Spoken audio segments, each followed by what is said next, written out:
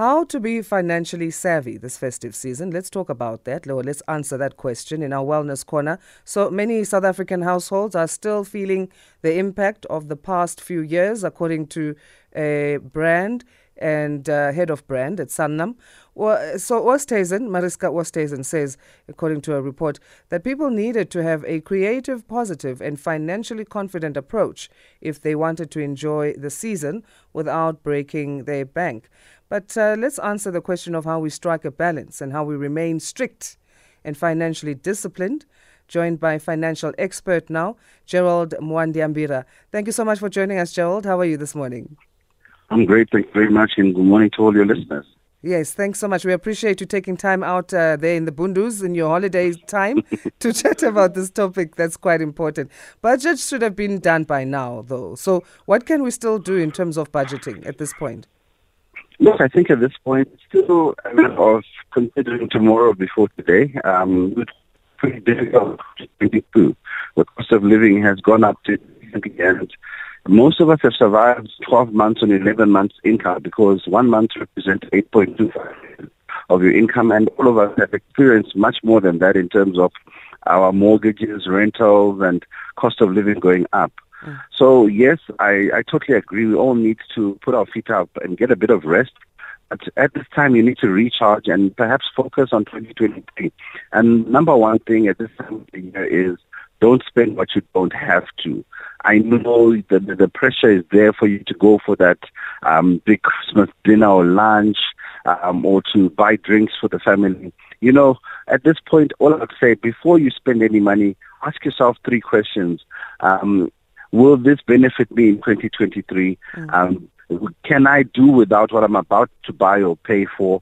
And will I be worse off if I don't do it? Because if you ask those 3 questions, you probably can still save a lot of money because I've just been having a debate personally with my wife saying, look, Christmas lunch is not necessary. 2023 is waiting. And let's talk about that, the food expenditures. Should we maybe do more get-togethers where people come and bring a dish? Those kinds of tips around there? Definitely, that's what we've done. Just get a few friends over, put some meat on the bread, pray it doesn't rain, and have your Christmas day and move on. And I think, if you have those family members who seem to be more generous than others, make a beeline to their house because they seem to be the ones who the economy does not affect as much. So, swallow that pride and go to that. Yeah. Talking of swallowing pride, are presents or gifts still needed? And what are the ways that we can implement cheaper options when it comes to that? Maybe things like second hands, for example. Well, definitely second hand if you can get it, or simply, instead of buying all 4 members of the family a gift, buy one gift for one person and make a chain that way and limit the gifts. Have one person receiving $10 gift and the other one getting a 10 Rand gift, so that at least you also, respect other people's boundaries. Because just because you might have had a better year or be coping better, don't pressure outside others and splurge out of expensive gifts and expect reciprocation. So, Secret Santa is what they call it, or you buy one gift per person. That should be the norm going forward.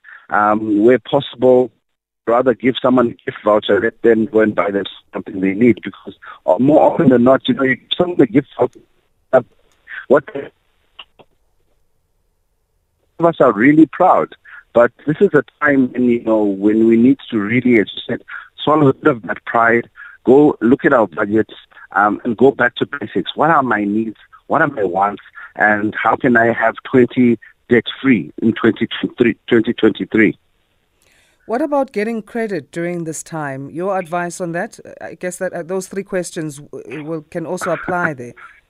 Credit is one word you should practice a lot during this period. No. Say no as much as you can before the end of 2022 because you might need to say a lot more in 2023. No credit because unless it's going to generate income, stay away from credit. The interest rates are not yet done with us.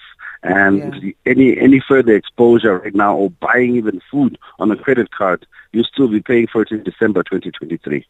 Yeah, well, thank you so much. Your final thoughts then on this, final points? Well, my final thoughts are have family time and discuss money openly. And if you can set the family stokvel you've been planning for many years or a friends group to support each other. I think many more people are financially distressed than meets the eye. But if you start making money an easy conversation, you start to see there's a lot of people who need help, who you might be able to help or work together with. Absolutely. Thanks so much again for your time. Enjoy the holidays and Merry Christmas to you and your family, Gerald. Thank you all the FM listeners. Gerald Monieba is a financial expert discussing how to be financially savvy this festive season. 3 questions to ask. Will it benefit me next year? Can I do without it? Will I be worse off if I don't do it? I don't think I'll be worse off if I don't cook Christmas lunch. Definitely I won't. I want to relax anyway. Oh, all these 365 days of cooking, all the meals and also having to take care of lunch boxes. Me, I can take a break. Huh? Me, I'm all right. Okay, more music and then we'll wrap up the show. We've got about 9 minutes before we hand you over to the news desk. Here's Get Down on It by Ernie Smith.